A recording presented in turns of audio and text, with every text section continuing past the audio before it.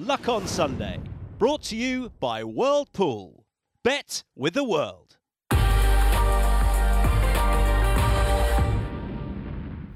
Welcome back. Hope you're enjoying the show. Jonathan Harding, Harry Cobden, Saffie Osbone here for this week's Talking Points. And we will start with black market bookies. Jonathan, you have been following the affordability story very closely in the Racing Post. Tell me a little bit more about why the black market debate has come into the spotlight this week, just a day ahead of the parliamentary debate tomorrow. Well, it's been a lot of good work by my colleague and friend of the show, of course, Lee Mottershead, has done some brilliant digging into the scale of the black market. By that I mean betting in the unregulated market. So this is, if you can't get on with a traditional bookmaker, you might go somewhere else where you're offered a bet and you can bet through WhatsApp. There's various means by which to do it.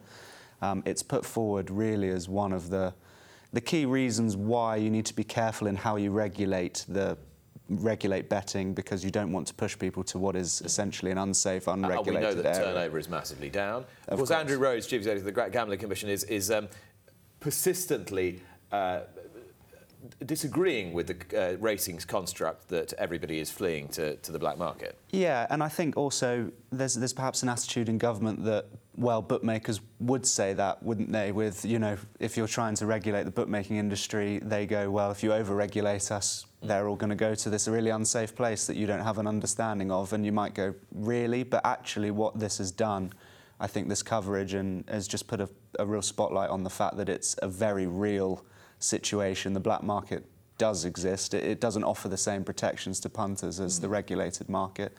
And even from sort of a racing point of view, it's all betting turnover that's not coming back into racing. What we don't know is the extent to which that the decline in turnover is dictated by the black market, and the extent to which it's dictated by restrictions, and the extent to which it's dictated by bookmakers trying to preempt what might come in terms of the enacting of the affordability legislation. Yeah, and there's so many strands to this, and it's difficult to, like you say, put an exact figure on all of these things. But you can look at the black market, and there's been some studies. The Hong Kong Jockey Club's been quite hot on this. There have been some studies into the scale of that market, and that will give you a sense, sort of on a global scale, but kind of to Britain, the extent to which this might be detracting. We're going a bit out of order here, a bit helter-skelter, but I was trying to spare you a 6-minute monologue, and I wanted to talk about the Aintree Grand National weights. 34 now, of course, in the race, rather than 40, Harry.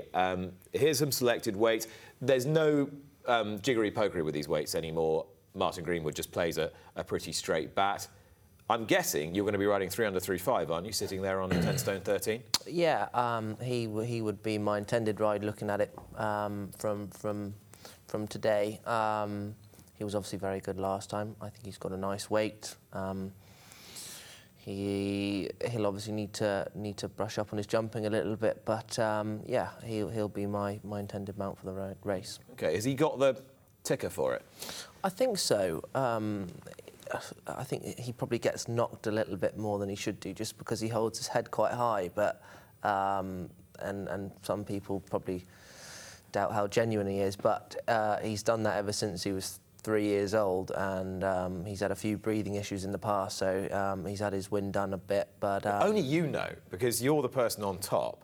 And I know you well enough to know that if you think one's not putting it in, you'll say. Yeah, he is a genuine horse, and he does try. Whether we're good enough to win the race, I don't know. But are you well handicapped enough? Yeah, probably not. But he would be a good ride. OK, who do you think is well enough handicapped to win the race, Jonathan? I think Marla Mission's quite an interesting one. I think they've done well to almost protect his mark. I think he would have a good chance looking at it. It's difficult to say, isn't it? Because he's been locked in a cupboard all season. Well, that's yeah. They've been running it. You know, they've been protecting that mark. This is the be-all and end-all, and I think he's the type of horse, to my eye, that would have a real chance. But it's hard because you have a lot of what you call kind of class horses at the top of the market. If a few of those don't turn up, then the whole thing changes. You said earlier in the programme that, you know, like everybody, you grew up dreaming of winning the Derby. Did you not dream of winning the Grand National, given that you would basically jump anything in cold blood? I probably watched the Grand National and for 2 days afterwards thought, yeah, I want to do that, and then watched a bit more jump racing and saw the amount of people that hit the deck and probably thought, no thanks. Yeah, because you don't hit the deck on the flat at all. A lot less often than they hit the deck and the way I seem to hit the deck, I don't think I'd bounce much. No rides for Saffie Osbone in this year's Grand National. The parliamentary debate takes place tomorrow. Jonathan, what can we realistically expect? John Cobden has been writing an opinion piece for your newspaper ahead of this. Do you think his and other contributions will have a significant impact on what is said in Parliament tomorrow? I would love to think so. I think the fact that the petition that prompted this debate at Westminster Hall hit 100,000 signatures in less than 4 weeks speaks to the strength of feeling about this, both from a punter perspective of we don't want to provide personal information to actually racing, spelling out the damage that this is likely to cause. We had Julie Harrington talk about the potential consequences for staffing. I think 1 in 7 could potentially lose their jobs. That's obviously worst case scenario, up to 50 million a year. Look, we've spelt out the damage. This debate has been prompted. You'd hope that MPs would come along and recognise actually that there are massive ramifications potentially to what is no doubt well-intended legislation. We're probably going to hear familiar things, Nick, to be perfectly honest with you. You know, we see the problem. We're not going to introduce affordability checks unless they're genuinely frictionless again. Were you surprised to see John Cobden say that, go back to the idea that we should move to a turnover-based levy model rather than a gross profits levy model? I mean, everyone sees the logic of trying to steer away from a model that is based on punters' losses. I get that. But given the fact that we're in a situation of almost terminally declining turnover, now is not the time to be asking for a turnover-based model, is it? And it's not what the sport wants, according to its leaders. No, it wasn't. I was interested in that myself. Haven't the BHA and the Jockey Club and ARC, haven't they all gone away from the idea of a turnover-based levy model? They seem to have. It seems to be, bets struck by British punters on all racing. It's interesting that the levy reform has become so closely allied to this gambling review. It's almost become a sort of subsection, and the government itself recognises that you need to sort it out amongst yourselves, reform the levy, ideally before April, as almost a concession that the gambling review and affordability checks is going to have a knock-on on the finances. We might get onto a little bit of levy in a second, but I think the focus needs to be on sort of growing the pot as much as dividing it fairly. Yeah, we're going to talk to Peter Saville a bit later on about the commercial arrangements between racecourses and horsemen. What we're also talking about at the moment is negotiations between the racing industry and the betting industry in a more traditional sense, because this levy deadline, as stipulated by the government, is April the 26th. Is it something like that? Sounds about right, yeah. It's end of April, yeah. Mid to sort of late April, anyway. So you've been interviewing Michael Dugher, the Betting and Gaming Council Chief Executive this week. I was hoping to follow up your interview on this morning's programme, but he scurried away to warmer climes, I think, before I could get a hold of him. Yeah, and it was a really interesting interview because I spend a lot of time, as we all do, speaking to people within racing about kind of their needs and what they need in terms of levy and prize money and everything else. It's quite good speaking to Michael to get almost the bookmaker perspective. Now, naturally, that's taken with a pinch of salt. He represents the major bookmakers, so there's vested interest, just as there is in racecourses, talking about levy reform and things like that. If you were the Chief Executive of the Racecourse Association, you'd expect to have a racecourse biased position. If you're the Chief Executive of the Betting and Gaming Council, you are going to have an agenda to promote the interest of the major bookmakers. But he has a racing interest. He understands the racing industry. I thought some of the points he raised were interesting. Essentially, they were that levy reform isn't a sticking plaster. It won't solve racing's financial concerns fully. And if you were to tax bookmakers too much and make racing unprofitable to them, you threaten the whole thing falling over and then moving elsewhere, which is slightly ominous. Those discussions are taking place in the right spirit, I'm told, so hopefully they reach an agreement before April. I thought his thoughts on sort of echoing Conor McGinn in engaging Labour MPs were particularly interesting. Yeah, and it appears that the BHA have been making some efforts. Yeah, they have, and what worried me a little bit was this suggestion that maybe Labour MPs are harder to reach because they're metropolitan. And as Michael Dugher pointed out, that's possibly a little bit making excuses before the fact. I think they need to do a little bit more work with Labour. BHA recognises that and is doing it. It's easy to say that should have been done earlier, but yeah, that's at least a broadly a positive. And it was interesting to hear as well about his relationship with the Gambling Commission and how they're trying to work out an interim framework for affordability checks before this genuinely frictionless system everyone's talking about can actually come in. All right, hopefully we might know a little bit more tomorrow as this parliamentary debate takes place. I wonder how many MPs will show up. How are you betting? They seem engaged. You know, we've had a fair few interviews with MPs. Would you be buying at 20? I think we might be pleasantly surprised, but I'm an optimist. OK, let's talk a little bit about the influence of racing in the Middle East at the moment. Obviously, Saudi Cup last night, Qatar's big fixture last week, where Saffie was a winner. Racing in Bahrain seems to have got greater prominence because a lot of British trainers have been winning out there. Ian Williams and George Baker and Hugo Palmer and Sean Quinn and others. And I'm wondering, Saffie, from your perspective, as someone who's quite close to a lot of these horses, and your father's been doing very well as well, whether it is taking competition away from Britain and there's horses leaving the Middle East, or whether it's actually promoting horses running through the winter and will have a positive knock-on effect on the all-weather pattern here. I think there's both sides of it. I think some of those better quality horses, there's fewer races for them to run over here. It also makes buying these horses a lot more justifiable to owners. There's actually races for them to win that money back, but on the other side it also makes the market a lot harder to buy in because the high-profile owners in the Middle East come here and buy sort of geldings that probably wouldn't have much value to stay over here and take them away from this country. Because their only residual value is what they can win back. Right. So actually, domestically based owners are more likely to have an excuse to go and buy these horses and then to keep them here rather than to then sell them off to Australia or Hong Kong or whatever. Yeah, definitely. It just means that there's more options for them to actually make some money. There's unbelievable prize money out in the Middle East, and I don't think that can be knocked in any way. It obviously takes some horses away from us, but at the same time it allows owners to sort of actually, and also it allows owners to go away at a time of the year where it's pretty unpleasant weather around here, and having a horse running around Wolverhampton or Meydan, it's not going to be sort of a very tricky argument. I'm still amazed that your guys weren't at Kempton yesterday. I can see why they were out there. I think it was 900 plus grand to the winner, wasn't it? Yeah, and a little bit of sunshine, I guess. Yeah, a little bit of sunshine. But you maybe could have celebrated in different style at Kempton. That's the only point. Jed Mason's son was there. He was having a good celebration. Was he? Yeah. Jed Mason seems a great enthusiast for the game. Loves the sport, and he's fantastic towards all the staff. He's a very generous man. OK, let's talk about Sunday nights because they continue. The trial is still underway. We're not to the end of the 6 yet, are we?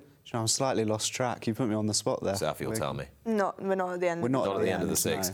No. So, have you ridden Sunday nights? I've ridden one, yeah. And what was it like? I mean, I don't think there was a few people that were sort of unimpressed in being there, but I think we're in the entertainment industry. If we can sort of, people don't normally work on weekends, and I think we probably have to accept that if you can get more people through the gates and it allows more prize money, then it's something that we've got to accept. I think where you take, you've got to give somewhere, and whether it means that they have less racing on a Monday or a Tuesday. That's the key, isn't it? It's what do you get? I think. Do you get anything back? Yeah, I understand sort of this sport is fairly relentless, and can't talk for jump jockeys, but flat jockeys now just don't. There's no break really. It stays going all year round, and if you're going to race for more prize money and get more money, I don't think it's something that we can complain about. But there has to be a give somewhere. Okay, Harry, do you feel that the jump jockeys' schedule is acceptable? I think there would be a few things that you could possibly change in the fact that there's obviously a lot of racing and in some cases probably too much. But at the same time, it's one of those things, isn't it, where this week I probably won't ride until Wednesday or Thursday. Yeah. There are more kind of natural ebbs and flows. Yeah, and that's probably purely out of choice as well. You know, there are probably rides there that I could go and ride, but I'm thinking Cheltenham's round the corner. I don't want to, get a fall this week or get a ban or anything like that before the big racing. So are you taking more outside rides this year? Taking a lot more, and I think last year I had 440 rides or something, and I've had, you know, probably getting on 600 now, and we're 10 weeks away from it. And does Paul Nicholls take a view if he sees you on one and thinks, God, you shouldn't be riding that? He's passed the odd comment, I must admit. But touch wood, my agent Sam Strong's done a very good job. And of course, he used to work for him, didn't he? So he knows him inside out. He knows exactly how he works. So yeah, no, we've it's gone very well. But if there's a 98 rated with a couple of P's and F's by its name. Yeah, I must admit, I've ridden a few rated a lot less. I think the lowest rated jumper I've ridden this year is probably 68 or 64, I think. But it did win, so yeah, it was worth riding. That must be quite fun, actually, getting a 64 rated horse to win. Think of the pleasure you're giving the owner of that horse. No, it was good. And you know, to be fair, I'll ride any horse in any race that's got a chance. The actual grade of the race makes no difference. You know, if they've got a chance, then I'll ride them. And is that a deliberate change in mindset? Yeah, definitely. 2 years ago, I was sort of, you know, thinking quality, and there was a 0 to 100. I wouldn't have ridden one. But John Llewellyn, I rode in a cellar for John Llewellyn last week at Fakenham, and he said in his Welsh accent that I could be the first champion jockey to have not won a cellar. That would be quite a feat, wouldn't it? Yeah. So yeah. We will discuss this a little bit more in just a while.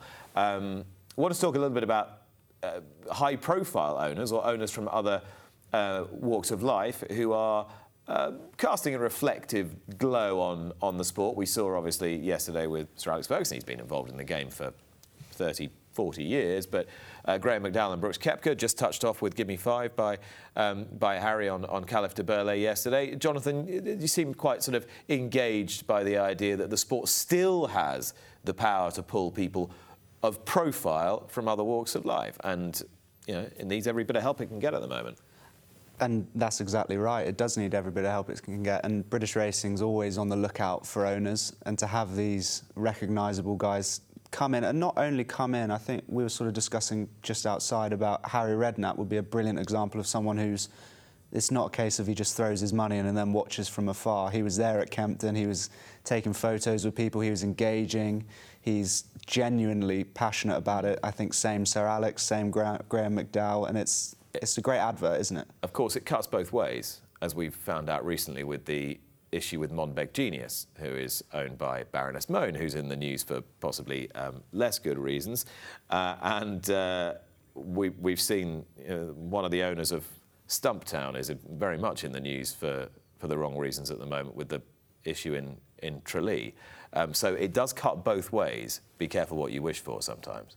Yeah, it does. But I think the net positive, really, through association, because if you're somebody who's thinking of getting into ownership and you see a Sir Alex, or you're a football fan and you read about Sir Alex having winners, and you read about Harry Redknapp, or you're a golf fan and you read about Graham McDowell's got a racecourse with Brooks Koepka. I mean, Brooks Koepka's had a runner at Kempton yesterday, a 5-time major winner. That crossover can only be a good thing. And was he at Kempton yesterday? Brooks Koepka? No, he didn't make it. They're on their way to the Middle East for the golf, but Graham McDowell managed to get an extra day away, he was saying, from the family to watch. He was so desperate to watch his runner at Kempton that he managed to wiggle an extra day before going out to golf. The most amazing thing about that was the story that Harry Derham beat him in a nearest to the pin competition, and then he had to buy the horse. He was telling us on the show, wasn't he, a couple of weeks ago? He must be some golfer. Yeah. OK, those were this week's talking points.